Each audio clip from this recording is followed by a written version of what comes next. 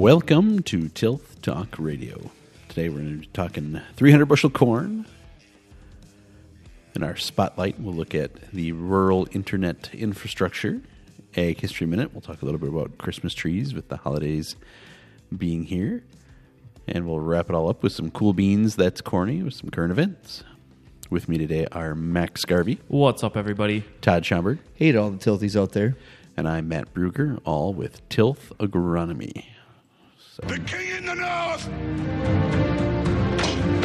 The king in the north!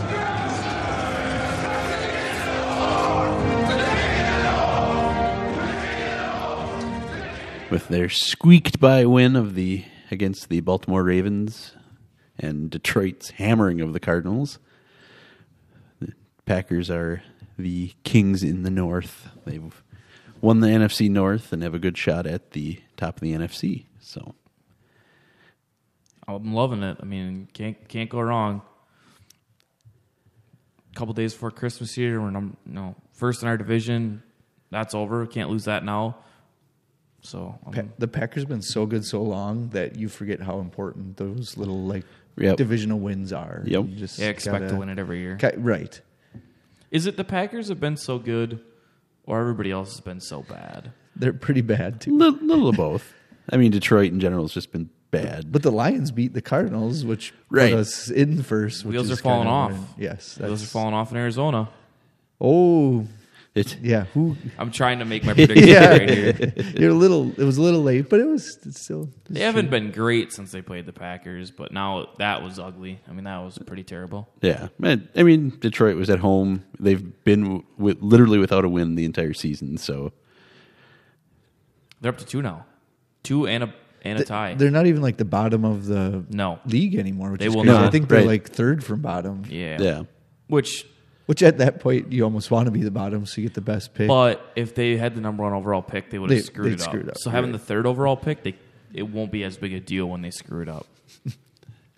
Big Detroit momentum going on. Not that they can do anything with it, but they can really. They could end. We could be looking at a tough game at the end of the season if this is signs of things to come with Detroit. They could catch the Bears, They could, yeah. which would be hilarious.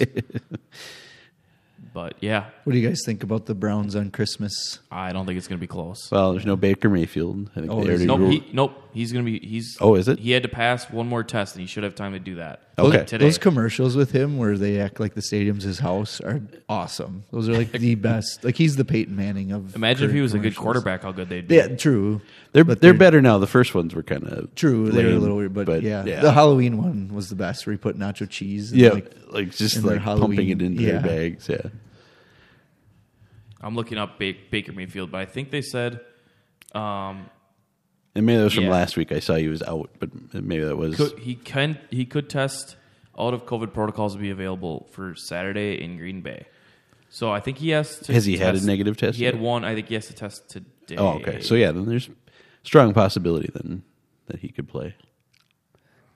A lot of NFL players with the vid right now. Yeah, so. they had 2 rescheduled games this last week. I don't think he has to test negative. He had because he was positive. It's just 10 days from his positive test until he can play again, according to this. Okay, So he will play. So he found out he was positive last Wednesday, so he would be available for Saturday. sure. Okay. Yeah, it's confusing with the NFL's protocols. Well, and Are- They changed him this week, they've too. tried to right. loosen They've them been moving them around, and it all depends if you're vaccinated, not vaccinated, what not. What's cool though, and what I think is nice or convenient for us, Aaron Rodgers doesn't have to get tested again this year, no matter what. He's done being tested because he tested positive once. Kenny Clark does not get tested again this year because he tested positive.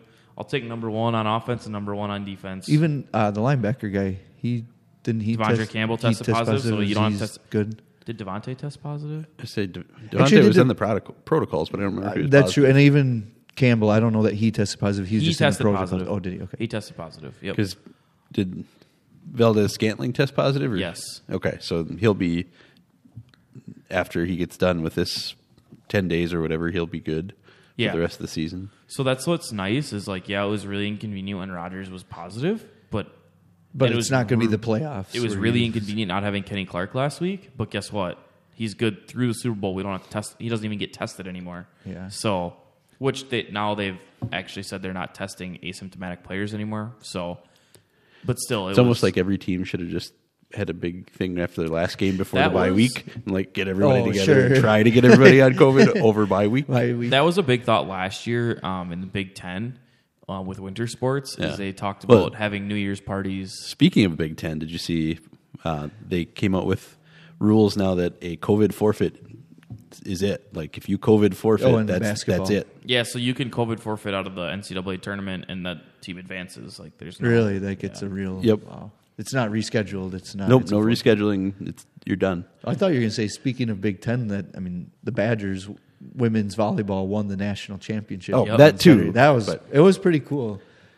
we were talking COVID. That Yeah. really No, wasn't it COVID just- related. So But yeah, it was cool. Yes, I saw that. That was interesting. I think it's just a push to try and get everybody vaccinated. I think is what they're going for by bullying the teams into it, basically, which is whatever. hey, Big Ten does what they Tommy want. Thompson convened the Council of Mascots to encourage Nice. vaccination. Did you see that video? Tommy Thompson. The Council of Mascots. Yep, they had. They're shooting up like Bucky Badger or what? Yep, it was like Bucky and the Spartan and like all the Big Ten. Or no, sorry, it was the UW schools, not the So they had all the UW schools. They had the Panther, they had the Miner, they had the yeah, Falcon, the Falcon, the Pointer, Freddie Falcon. Which one? Which Wisconsin mascot's the cool? I mean, besides Bucky Badger, which one like would take the Pointer? Now is pretty cool. Yeah, He- back when it was Stevie and Stephanie Pointer, and they looked like Blue's Clues on steroids. That wasn't so much. Freddie Falcon was always The Falcon's cool. Pretty That's cool. Whitewater. No, that's River Falls. Ooh, I should know Whitewater's that. Warhawks. Okay, the Warhawk's cool too. But they don't have a Warhawk. No, you're right. They have like Freddie Falcon is a thing. The Eau Claire is the Blue Golds, which is a fiction or a mythical bird. Yep. So I don't know.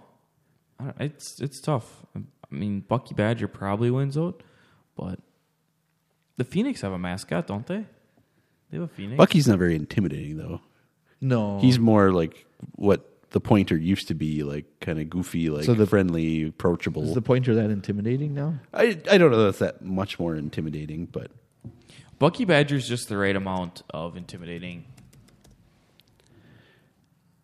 Because he still looks like a badger, which badgers always just look tough because they're just mean animals. But yeah, he's not like it's not like the guy in Philly. What's his name? yeah. I mean, he's still smiling, I guess, but it used to be like a comically large head on the Pointer, so it was almost like kind of bobbling. The logo, Like like the Pointer logo, is The logo's cool. is a lot better than yeah. the mascot, but. Yeah, it's like the side of the dog, and then like the way he's facing. And he's like angry, like, yeah, staring you It's- down. The colors are well done. Yeah, Is it purple and yellow? purple and gold, I think, Okay. would be the technical. Oh, I see the old one here. Yeah, that's not intimidating. That looks like McGruff the crime dog. yeah, does no, it? yeah, no, it was not. Yeah, they had Stevie and Stephanie, and yeah, like the. All right, that's enough mascot talk for today. Got through mascots. Anything else we want to cover? Yeah, one more thing. It's beginning to look a lot like Christmas everywhere you go. Take a look in the 5 and 10, glistening once again. With Well, it is. I mean, we're recording here the day before Christmas Eve, and it is snowing outside while we're recording. So Yeah. White Christmas doesn't look like it's going to happen though. no, we may have a slight dusting, but nothing's. Well, tomorrow's supposed to rain, though, isn't it? Yeah, Yeah. brown Christmas for us. Sad. Which I will take. Warm enough to rain and not like icy sleet for travel on Christmas. Yeah. Fair enough. I Fair still enough. don't like when we like No, all the snow yeah. we had, and then it rained and melted, and then it was gone, yeah. It was a mess. I'll fight this till the day I die. A white Christmas is better. There's Oh, just way no better. like. I hear people say it doesn't make any difference. Christmas is Christmas. They're wrong. They're flat out wrong. Okay, snow makes it. Now I don't want a snowstorm on the day I have to travel, but snow makes it. Yeah, the worst is when you get the nasty, icy. Like they're getting right now on the western side of Wisconsin. Yeah. So what was on your Christmas list this year, Todd? Bowling ball. A bowling ball. Ooh. Matt, You joining up our league again? I don't know. Just have a really, really old bowling ball. you wanted a new one. But I also didn't really look into what a bowling ball costs, so I might regret like Sure. I don't do not like I basically bowl once a year, so it's not really like just the Yeah, I couldn't even quote you a price on a bowling no. ball. I don't That's know what they I was cost. thinking, I've like, never had my and the own. more I thought of this, I I'm always like, use them. that could cost way more than I Like- think, and not really be that what I want. Like you know how when- between you can get one for $40. Yeah, 60. There's a That's Brunswick. probably not the. There's a Brunswick for 65. I mean, everybody just ran a Brunswick at one point in time. I would guess. I'll put it this way, between too, 60 like- and 200. yeah. That's what I thought, and then I was talking to a farmer. He's like, "Dude, I think you're gonna be paying like $500 like for a bowling ball." He's like, "Probably." I'm like, okay, yeah. Well, it depends Everything's if Like up you in price. just want a ball though. You don't want like anything special on. No, like, it's just gonna. not But it's gonna not be gonna say sized- Todd. It's and- sized to my hand. though, Yeah. like drilled. Well, I'm sure you're gonna have Like- to pay a drilling fee and whatever. yeah. But what about you, I didn't Matt? even know where to buy a bowling ball either. Like obviously, you go to bowling Bowling alley, alleys, but yeah, not in Seymour. Yeah, not little. I think they do it a at pro Wally's. shop. Anywhere that's got a pro shop. Super Bowl in Appleton. I think used to That's do what it. I thought. Yeah, That's the place. But I don't even know if they still do. The Wasaki Bowl with Dirty Oh, Joe's yeah. Laundry and Susie's Pro Shop. Head up there and Head up there, Susie's Pro Shop. They'll hook you up. Tell Joe, Max Garvey sent you. He'll help you out. He'll give you a beer at full price. Matt, what was on your Christmas list this year? What was your Mine's pretty mundane. yeah? It's I think- socks and underwear. No, that I'm good on. Thanks for He got that covered on his birthday. yeah. I wear them front. I wear them back. No, I didn't have anything super fantastic. Mainly just stuff around the house. Not even any real tools or anything this year that I really needed. Got that last year, so Yep. The older you get, the harder it gets to decide what you want, right? well, I mean, the older you get too, you just buy Buy stuff what you when you want. need it. Yeah, that's also Not true. not waiting for Christmas. Like, I'm just really hoping to get that for Christmas. Like, no, I need it, so I'm going to buy it right now.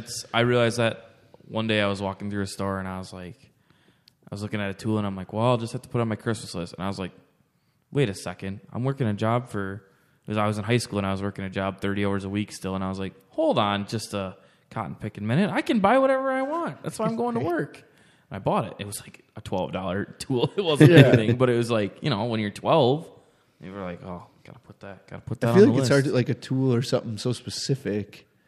If you put on your it's so hard Well, to and things are so expensive too. Like, yeah.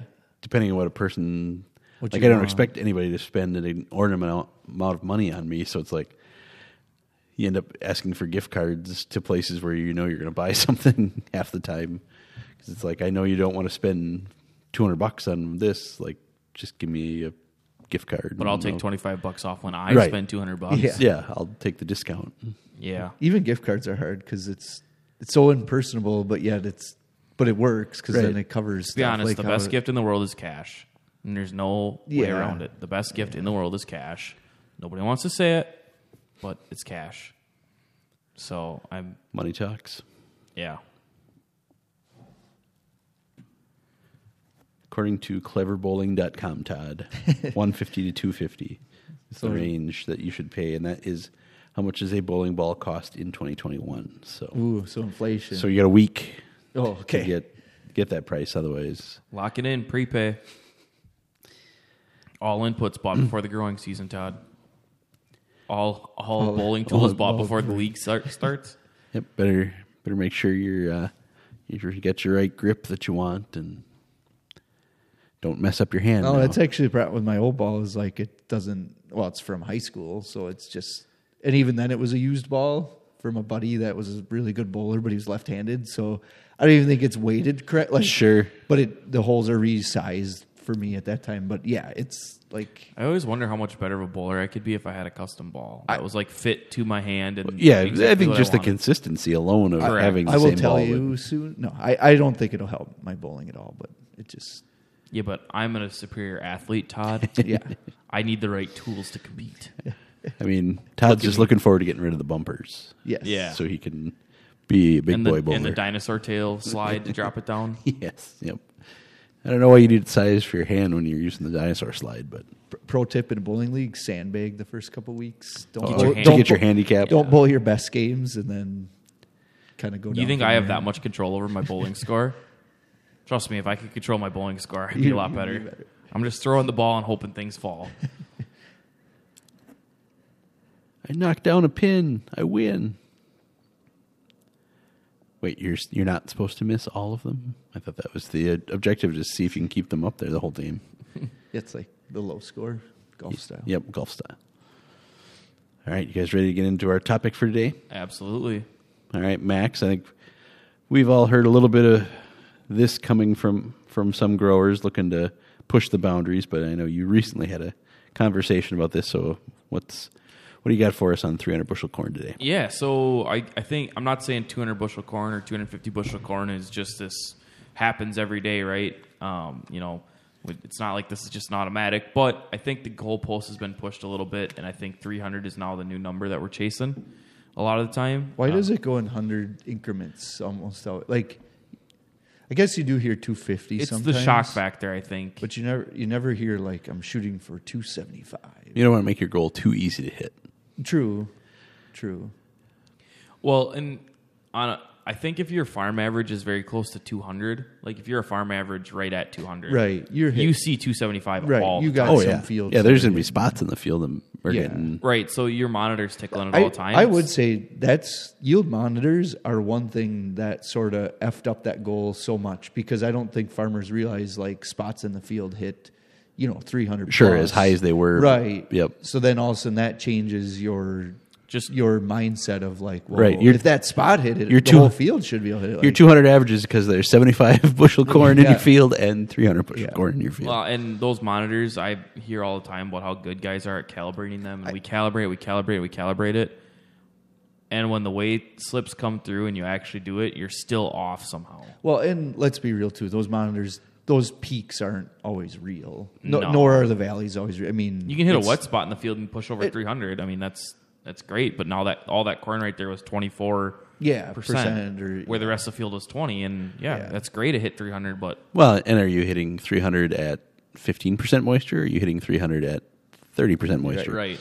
So anyway, to me, the new goal or the new number I keep hearing is we want to push to that 300 mark, right? We want to be able to consistently, and not the whole farm at 300, but if we can get 10%, 20% of the farm at 300, like that's kind of seems to be what I'm hearing. I don't know if you guys agree, disagree, but that's kind of the number that keeps coming up. That 300 number just keeps rearing its ugly head. So and I would say our rule of thumb or something to really think about when you're pushing these yields isn't to try to do this on the whole farm.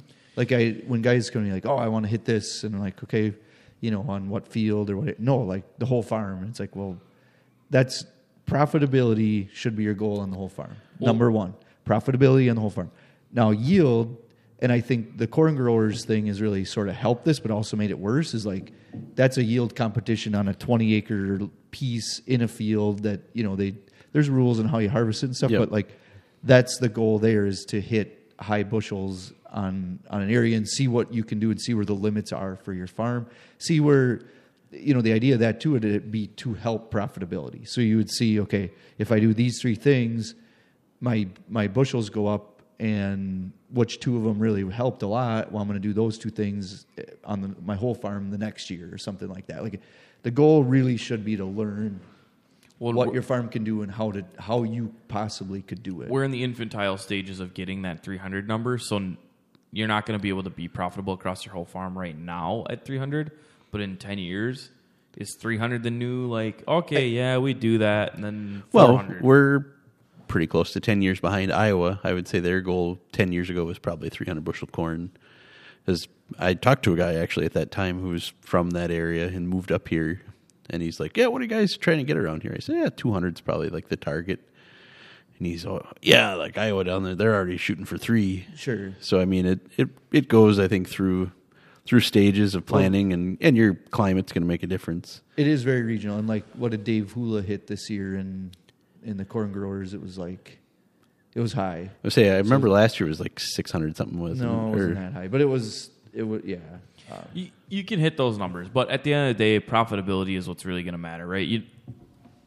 the bank comes to collect their check and you say, well, I don't have your money, but I hit 300, they don't really care, right? So we still got to be profitable at 300. So I guess today... it was in 19, Hula hit 616. Yeah, I remember it was 600, yeah. Yep. This year they weren't quite there or anything, but and that's there. He's in Charles City, Virginia, so there's just different areas that are going to be different too. So last year was 476 in Michigan. That was the one that was in Charlotte. Yeah. Yep. Charlotte, Michigan, yeah. I don't know, did they announce this year's winner yet or not? They're out now, yeah, but looks like the 15th, 602 in Virginia, it said just a second ago. Yeah, it's 14 bushels short of the record 616 set by Hula in 2019. So, yeah, 602 by a farmer in Virginia. Let's see what his name is. Maybe go away, pop up. So anyway, I kind of it was got that name. Hula again. So Hula won this year. He was He's shy of his record. Yep. So I had a really good conversation this week with a grower about how we're going to achieve this, and we talked about 1, 2, 3, 4, 5, 6, 7, 8, 9, 10 different things in one conversation about what we can do to try and achieve this number and remain profitable and all that stuff. So, and I think 10 is just scratching the surface. And I just wanted to cover all these 10 things and just say, hey, here's kind of the bullet points, why this could work, why it might not work, and you need to try it on your own, on small acres, and see if it works. So, number one, I hear this one all the time, micro packs, micro nutrients, micro foliar feeds, all that stuff, right? We've seen these around for a little while now. I mean, they're not brand new to the marketplace. I'd say yield response isn't super consistent, right? It comes and goes. It's not like putting nitrogen on and it automatically does something. I definitely would say that the more measurable effects are in areas that are already micronutrient deficient. So I don't know that that's really the way to get to 300 by, we have this area that's really bad and we put it on. Well, now you're just getting back to average, right? So, well, it's something where we're not, at least from a soil test perspective, we're not always looking at micros, correct. Especially not like sample by sample. You might do a test on a field level scale, but you're not doing site sampling because it costs more. I mean, it's more money out of your pocket to try to get more exact numbers. So you can use tissue sampling to try and help you pinpoint where these would be most effective. It's hard because I feel like once it shows up in the tissue sample, you're not going to hit 300 bushels. Yeah. So it's more of a... We'll get to that point here in a minute, too, with not one of these other things. But, yeah, once you find it in a tissue sample, you're probably behind the 8 ball. But put that in your notes for the next time you have corn there because it's probably not a 1 year That's why you just got a tissue sample every week, Todd. Yeah. And that, too, doesn't... Again, cost. Well, and the other hard part is it's hard to get some of these in the plant sometimes. Like, the tissue sample might show up, but it might be an environmental thing that, like... Right. It's not something you just foliar feed. It's going to go in there and you're going to get it. So the next one, biological products, right? These are new. These are hot, new thing, right? These in-furrow treatments and things like that. I don't have a ton of answers on this right now just because it's new. We haven't seen it on field scale a whole lot. Well, yeah, and from a biological perspective, we still don't know a lot about biology in the soil. So you're trying to add things can be a positive, but I would say on that one, necessarily... this goes back to an older podcast, but know your mode of action. I had a farm, we tried 3 of these this year, and he had it side by side, and the one he'd been using the previous year that worked, this year now on the side by side actually showed it was worse. Sure. And the more we read what the mode of action was like, well, yeah, that one's kind of eating away the organic matter to try to feed it, and this other one's sort of adding a biological component. So just read that and kind of make sure you know that's going to be beneficial to your soil. Well, and I've seen there's products, the biologicals, like you said, Max, that are like in-furrow or treatments. And then there's also like these residue breakdown ones too. And we've talked about soil health and everything. Like if you have a really healthy soil, one of the things that tells you have a healthy soil is it breaks down residue quicker. Well, if you're then adding something to break it down, now you might be releasing nutrients when you don't want them released, when you're not growing anything. So you got to watch that too, to make sure you know what the purpose of the product is and how your soil behaves. All right, next up, more nitrogen. Now, obviously, we could say more N, P, or K, but the go-to is, hey, should we put some more nitrogen on that? You know, we got 160 units. Let's go to 200 units. Let's go to 210 units. Go, you know. Eventually, that nitrogen loses. I guess the ratio comes down, and you just start buying yield. You're going 1 for 1. For every dollar you put in, you're getting 1 bushel back, and it's not exactly that. But eventually, you're no longer gaining. You're just sustaining, I think, at that point. Yeah, and I mean, the availability of your nitrogen makes a big difference too. How you're putting the nitrogen out there. I think that goes to your next one, Max, is a bigger one. So. So one more thing about nitrogen, then we'll move on to the next one because they do kind of go. That's why I put them next to each other. They go kind of hand in hand here. Nitrogen is going to be one of the easiest management practices to see the effects immediately. Right? You put nitrogen on, and that corn snaps right away. Now, That's not necessarily the more one, yield, right? But You may see more green, more vegetative. That doesn't always mean it's going to go more grain. But so make cover crops show up in a day. You know, make a biological product show up in a day. Yeah, as far as visuals go. Visually, it's going to make you feel really good about yourself. That's the point I'm getting across. Yeah. Visually, it's going to make you feel really good about yourself. Doesn't practically that may translate. not. Yeah. Yep. Doesn't necessarily translate. So next one here, application timings, right? We've heard for a while now that spoon feeding corn is the best way. Like the more passes you can get and spreading out your nitrogen is better for the corn. That's the best results you can get on nitrogen application or all applications really. The one thing is that those bin buster yields at 300 plus, that crop can't struggle at all. You can't have a week or 2 weeks where it struggles. It has to be perfect all the time. You start giving up those days and you start giving up yield. And you don't think about it, right? In June, we don't think about, we could be losing yield right now because the plant's 6 inches tall and whatever. But you are. So just remember that with your application timings, that don't let your corn struggle, but also there's a point where you can't be getting out there you can't go out there every day and spread 5 pounds of urea and hope that it. Well, and your dry fertilizer, you run into issues spreading it if you're using urea because your corn gets taller. You're going to run down more corn. Now you're doing that trade-off of losing yield to gaining yield on how well you can navigate through the field. You know, irrigation is really the best way to spoon feed a crop because you can fertigate. You can run that 28% or 32% through the pivot and get it on there without having to damage your crop. So there's trade-offs when it comes to being able to spoon feed your crop, but the more you can, the less likely you're going to lose it. So Yep. Next one, cover crops and soil health.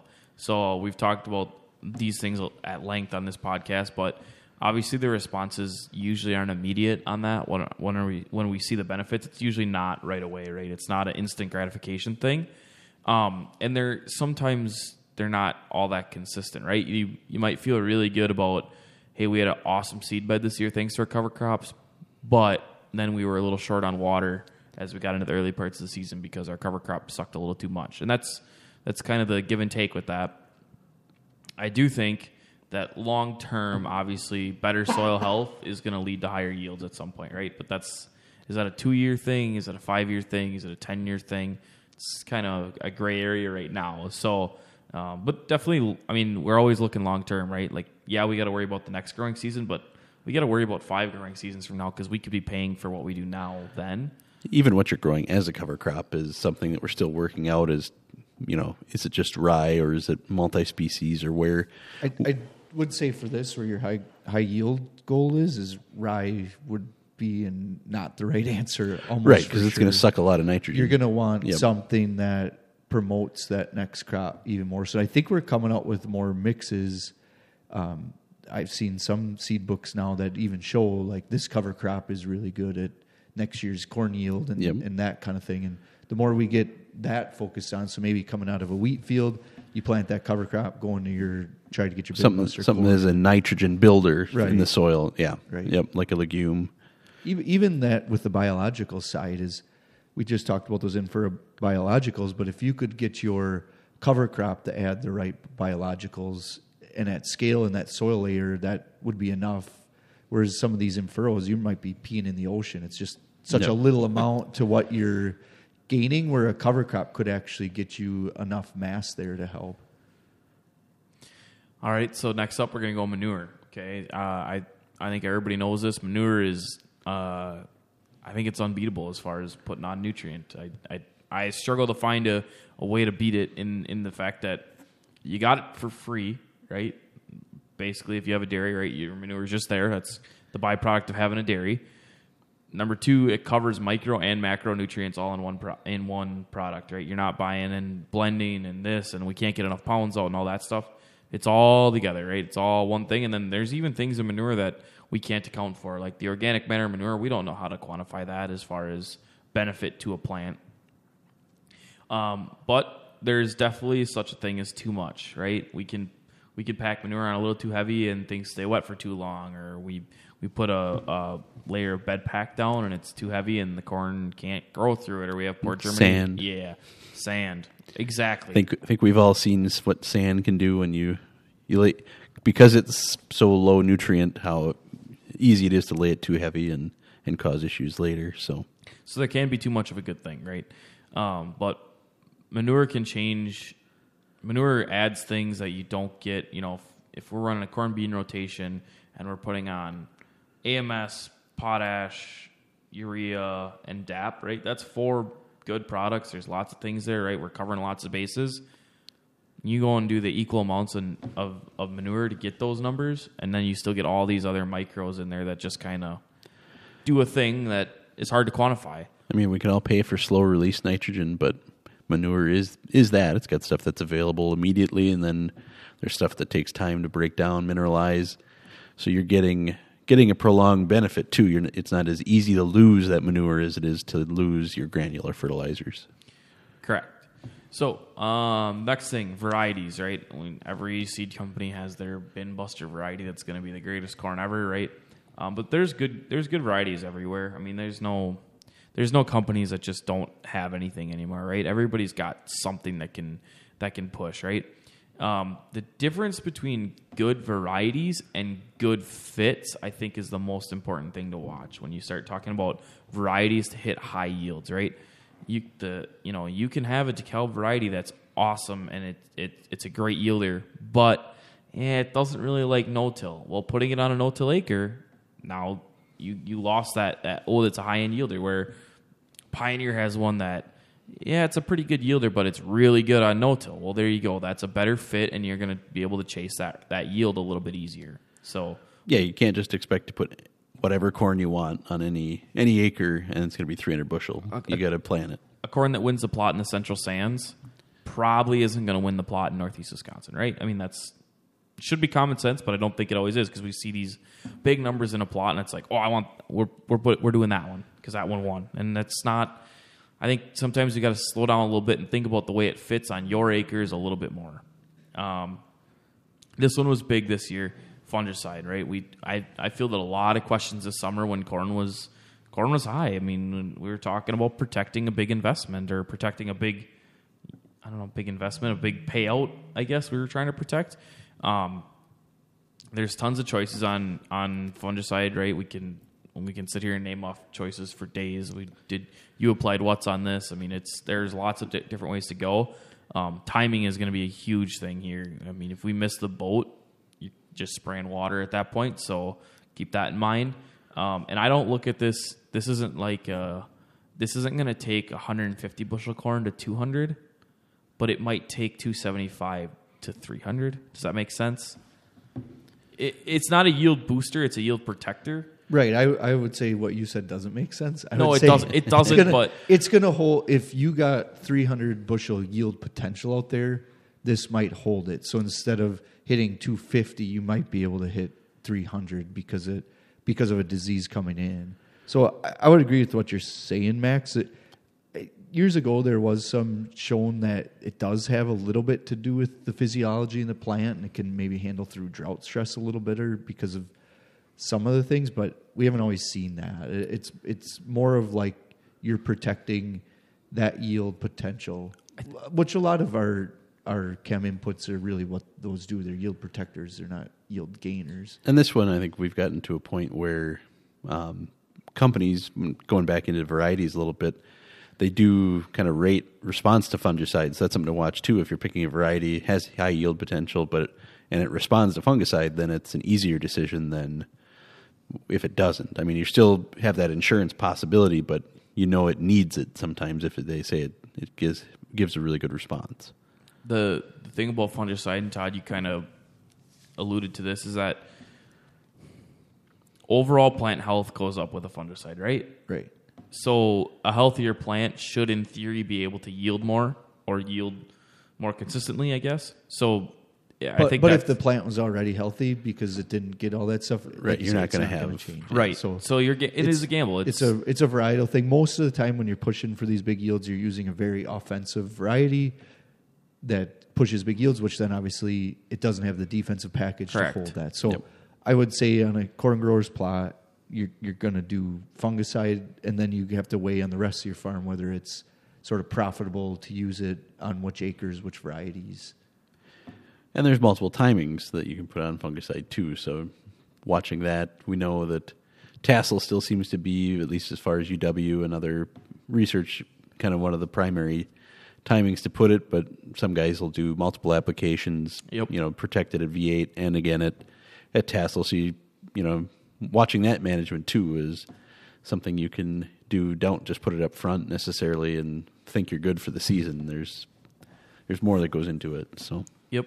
And then our last management practice here that we're going to talk about is irrigation. So I hear all the time, oh, yeah, that doesn't count. They're irrigated. That's different. Well, irrigation doesn't just make 300 bushel corn, right? I mean, that's an art, Todd, I would say. Well, what I would say is just that if you get timely rains, irrigation doesn't matter. It's a yield protector as well. Yep. That it's going to protect you through a drought. And even that's it's what it does. It doesn't make corn grow. It keeps it from dying. Correct. right at that point, yeah, you're just keeping it alive. Ask anybody that irrigates; they'll tell you they would take rainwater over irrigation water all the time. And it's just to, like you said, it's just to kind of hold it through a dry spell. And irrigation isn't just, turn it on, turn it off. It's been dry for 3 days, turn it on, right? There's more to it than that, right? You can talk about working in the fertigation side, but even just knowing, like, hey, you know what? It doesn't pay to have our irrigation on at 3 o'clock in the afternoon. Like, it just doesn't. And sometimes, actually, irrigation can hurt yields in that you want those roots to drive deeper and get to more nutrients in the soil. And if you're irrigating too much, it won't drive deep. So there is what you said. There's an art to it. I thought last year, I saw a grower and he really wanted to use his irrigation, and I think we irrigated to the point where we had a little disease coming in because we were so wet created all the such time. a moist environment. Yeah, We created a rainforest in our bean field, and it eventually led to a little bit of disease. And it was dry outside, but you got inside that bean field and it was wet. So it does. Irrigation isn't just flip the switch and then I'll come back to it in a couple hours, right? There's some science to it. There's some things that have to be figured out. well, and even just timing, it's not like you just get it done in an hour. It takes a long time for that pivot to move through the field, depending on size of field and everything. Well, and if you want to put down like a 1/4 inch of rain, I mean that's forever. Yeah. I mean that's a ton. So yeah, it's not a simple thing. So I guess at the end of this conversation, what we want to try and get across is that there's lots of ways to try and achieve that higher yield. And they're all dependent on individual operations. So what might work for your neighbor doesn't necessarily work for you. I would say, and I think you guys would agree here, that listening to this podcast, taking one of these options and putting it across your whole farm is probably not the way to do it. We probably want to try some things, maybe try 2 different things on some small acres next year and just kind of go from there and see if you can measure yield, see if you can find a difference, right? Definitely don't take all of them because then you'll never know what's working and what's not. And then you're stuck doing all of them. Right. The kitchen sink plots are always the worst, where they throw the kitchen sink at it. And some universities do a good job of, say there's 10 things in the kitchen sink, they threw it, then they pare back every 10. But it's so much replications and so much different things that those studies are really hard to find, what actually was the best that ought to worked on that scenario. So I would say, too, is you hear when salesmen are out like, oh, yeah, if you put this micropack on, you'll get 5 bushel. Yeah, if you put this in-furrow in, you get 5 bushel. If you put this in, you'll get 10 bushel.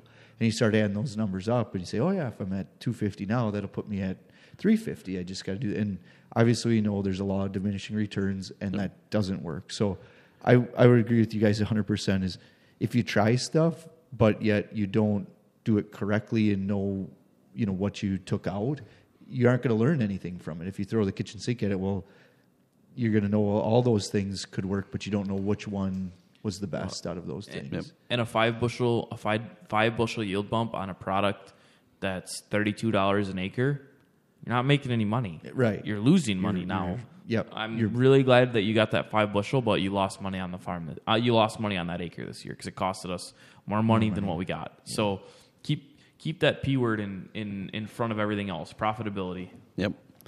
Always run the numbers. All right, moving to our spotlight for today.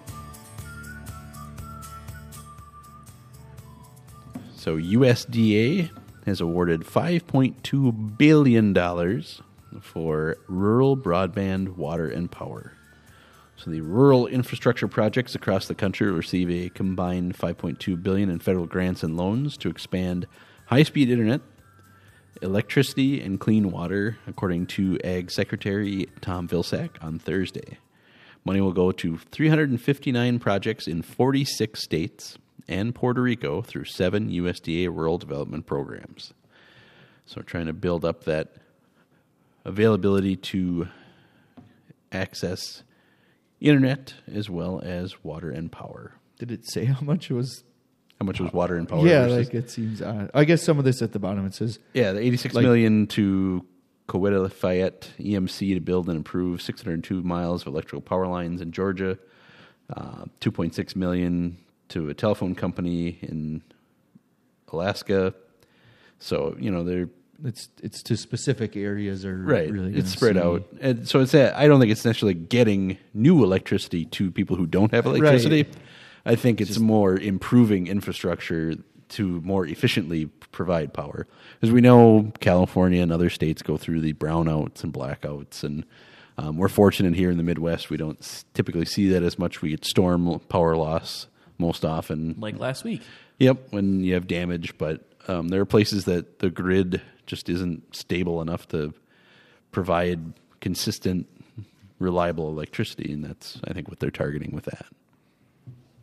And water, we know Flint, Michigan, we've all heard that over the last few years. There's places that need help improving their fresh water. So now we'll move into our Ag History Minute.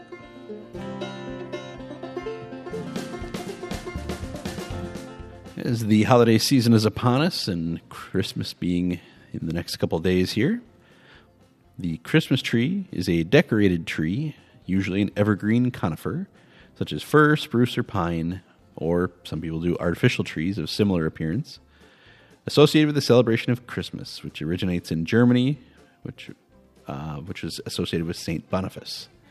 The custom was developed in medieval Livonia, which is present-day Estonia and Latvia in Eastern Europe, and in early modern Germany, where German Protestant Christians brought decorated trees into their homes. It acquired popularity beyond the Lutheran areas of Germany and the Baltic governments during the second half of the 19th century, at first among the upper classes and then trickling down to everybody. The tree was traditionally decorated with roses made of colored paper, apples, wafers, tinsels, sweetmeats. Moravian Christians began to illuminate Christmas trees with candles, which were often replaced by Christmas lights after the advent of electrification. Today, there is a wide variety of traditional and modern ornaments, such as garlands, baubles, tinsel, and candy canes.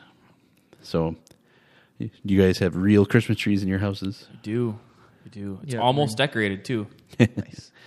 I was actually talking to one of my wife's friends the other day, and their family tradition when her parents were younger was you didn't see a Christmas tree till Christmas, and Santa decorated it. So you'd put up the tree on Christmas Eve, and it'd be decorated the next day. Whereas now we have people that run as soon as Thanksgiving, like, I got to go get a tree the next day. Yeah, we're like Black Friday, Christmas tree. I have a friend who puts up her Christmas tree on the first day of school. So the first day of school? School, like September. Yeah. Does it die with it? Like, how she has like 9 trees in her house. She just keeps. Like they're fake. I think they're all artificial. Yeah, I would say. Okay. Well, what's interesting is I read an article just the other day. And I know I saw something about on Shark Tank, actually, a company like this, but there's companies where you take live trees in pots, Yep. put them up, and then they go back and they replant them. And then once they hit a certain height, then they get permanently planted. But so it's renting instead of buying a tree. And I know, like your dad, Todd, uses trees as bird habitat in the winter. Yeah, he'll go like he'll gather reuse up them. a bunch of trees and Yep. put them in an area, and then they're good bird habitat. So there are multiple ways to use the Christmas tree or to have a Christmas tree in your house. But I'm a simple white lights guy. Don't need anything too fancy. That colored lights stuff, get that out of here. Doesn't belong here. White lights, and I don't even the decorations. I'm not even. You don't even need to put those on. Just a tree with lights is good enough for me. I don't know. I like the colored lights. It's pretty. It's not in your face, like you can't Well- see the whole tree because of the bright white lights. And I shouldn't say white lights. I'm yellow lights, like the soft white Sure. lights, the real like it almost looks like candlelight. I'm that. That's what I like. Real simple, elegant. I don't the new like white LEDs. Those are too much for me. They hurt my brain. Yeah, it's like watching headlight or looking at trees, like staring into somebody's headlights. Like, Yeah, I never got like the artificial white trees. Like those are always. I never. no. My mother-in-law had a silver Oh, yeah, where you Christmas flock- tree where you once. And I flock was like, over, yeah. Where the whole thing's like tinsel, and you're just like, yeah. ugh, Oh, tinsel. Ugh. the worst. That stuff. I don't know. I guess you can still find it, but I remember when we were a kid, we used to do tinsel, but nobody in my family, I think, does it anymore. tinsel and glitter. It just makes such a mess. Two of the worst things in the world. Our rule of thumb is you got to be able to like squint your eyes and still see the tree shape with the lights on it. Then you know you got like it's got to have in the thousands of lights. And you guys do? Do you guys have ornament sets, or do you guys do like? our like now our kids' ornaments fill the whole tree. So Yeah, it's that's the pretty way. much- We never had we never had like an ornament set my entire life. My son picked out our Christmas tree this year. I was told last year that it was too prickly, the tree that I picked out. So he picked a white pine tree, which is very soft. So Holy only buckets, that's soft. only our German glass and real light ornaments could go on. We have some heavy ornaments that would not go on this tree Sure. this year. So Yeah. No, my mom and dad, at this point, I think only about half the ornaments make it on the tree every year because it just there's so. I mean, well, over a lifetime, you accumulate just so many. you get, and I got 2 or 3 ornaments every Christmas from aunts and uncles and grandmas and whatever. Like, Yep, we buy our kids an ornament every year. They make them at school every year. So yeah, it's yeah, I mean, you start thinking about adding up, somebody's got a whole litter of kids. I mean, one school year, you got the whole tree covered. Well, Merry Christmas and Happy New Year, all the listeners out there. We appreciate you listening. All we ask is you tell a farmer friend about the podcast. Tell him to subscribe, and he might ask you, where can I find the podcast? He needs to search Tilth Talk Radio in Apple Podcasts on his iPhone or on Android. Download Podcast Addict, Podbean, or Player FM on his Android phone, and there he can find Tilth Talk Radio. You can also listen on your computer or smartphone browser. Go to tilthegg.com/podcasts. And Matt, where can they follow us? You can follow us on Facebook and Twitter at Tilth Talk Radio. All right, now let's wrap things up with some current events. So we'll start with our Cool Beans. Cool beans. Cool beans? Cool Beans. So this week's Cool Beans, BASF steps in with a $30,000 donation to help tornado recovery efforts. So as you may or may not have seen, I'm sure you all saw, there was a pretty heavy tornado presence in Kentucky, Tennessee, with a lot of damage and everything in that area. So it's good to see agricultural companies stepping in and helping donate to those disaster relief efforts. Not too often that you have to worry about a November, December tornado window, but Yeah, we had tornado warnings in Wisconsin Yep. when this was going on. I Yep. mean, that was insane. western Wisconsin, yeah. That was crazy. So, All yeah. right. Yeah, and it looks like the money went to Kentucky FFA Foundation and Feeding Kentucky and Arkansas Food Bank. So I think they're trying a lot to help people, especially obviously through the holidays here with food and other things. There's a lot of people that were displaced. Their homes were completely wiped out, and it takes time to rebuild. So- Well, and even think of the rebuilding effort. It's like right now in a non-area that hit by a storm, it's hard to get somebody to build or fix or do anything. Yep. Can't Think even of imagine. like that. Like there's no the infrastructure is not set up to rebuild that quickly. So it's going I to can't even imagine. take a decade. Yep.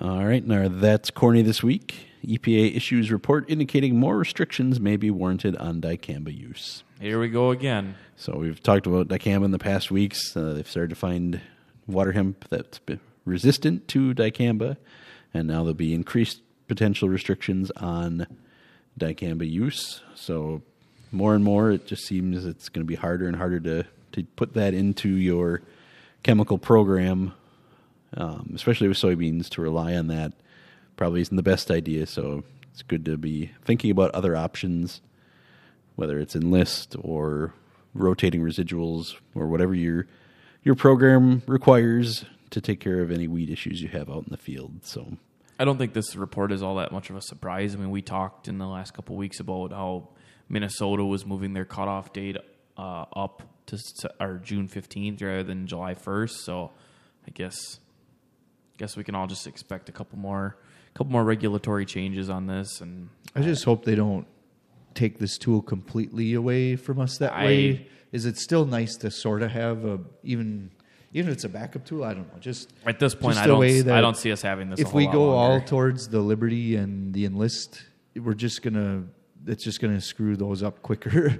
right, we need to be able to rotate through. Right. Yeah. So having more options is always Multiple good. modes of action. But I would agree, if there's problems, especially in certain states, they're going to have to change If we could just get people to follow directions, that would be the first thing. Because I know when a lot of it. When you read these reports of what went on, it's people who didn't follow directions. It's people who broke the rules. Yeah. Can't tell me what to do. Like there's very specific rules to dicamba, and some people really don't want to follow them.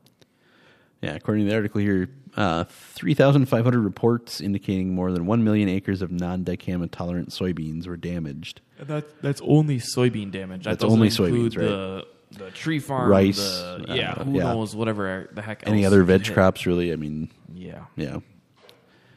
So just follow the rules. Please. Please. You don't hear a lot of these are not like accidental uncontrollables. A lot of these are guys who made a choice that was the wrong one, and they knew it when they did And I it. would say in Wisconsin in general, so far it's been Yeah, better. given our It's- crops and stuff, we're used to using it for one, Right. and we don't have a lot of. We have some of the more, I still remember the BASF rep telling us when Ingenia came out how much more dicamba we used up here than they did down in Nebraska, Arkansas, that kind of stuff. So we're ahead of the curve on as far as understanding how it works and how to use it correctly. But still, I don't. They make the labels pretty easy to read. I mean, it's not super confusing, so I don't understand. and we have pockets of susceptible crops here, but Yeah. not as much as some of those other No, areas where that's true. you're going to have beans and cotton right next to each other, or we have beans and beans next to each other, but I think we're starting to get to the point where a lot of people are just, if they're neighboring. Well, before too, it was a lot of dicamba beans next to dicamba beans. Right. Some of them were, and now it's Enlist next to dicamba. Dicamba, right. So it's got to stay in that field. So All right. Well, that'll do it for this week. Thanks for being here, guys. Thanks for having us, Matt. So this week we talked about 300 bushel corn and possibilities of how you can improve those yields. Just remember, don't try everything at once. In our spotlight, we talked about money going towards rural internet and other infrastructure issues. Ag History Minute, we talked about the history of the Christmas tree. And we wrapped it all up with our Cool Beans, which was a $30,000 donation from BASF to help tornado recovery. And That's Corny was the potential of more restrictions on dicamba use for 2022. So thanks for listening, and as always, happy farming.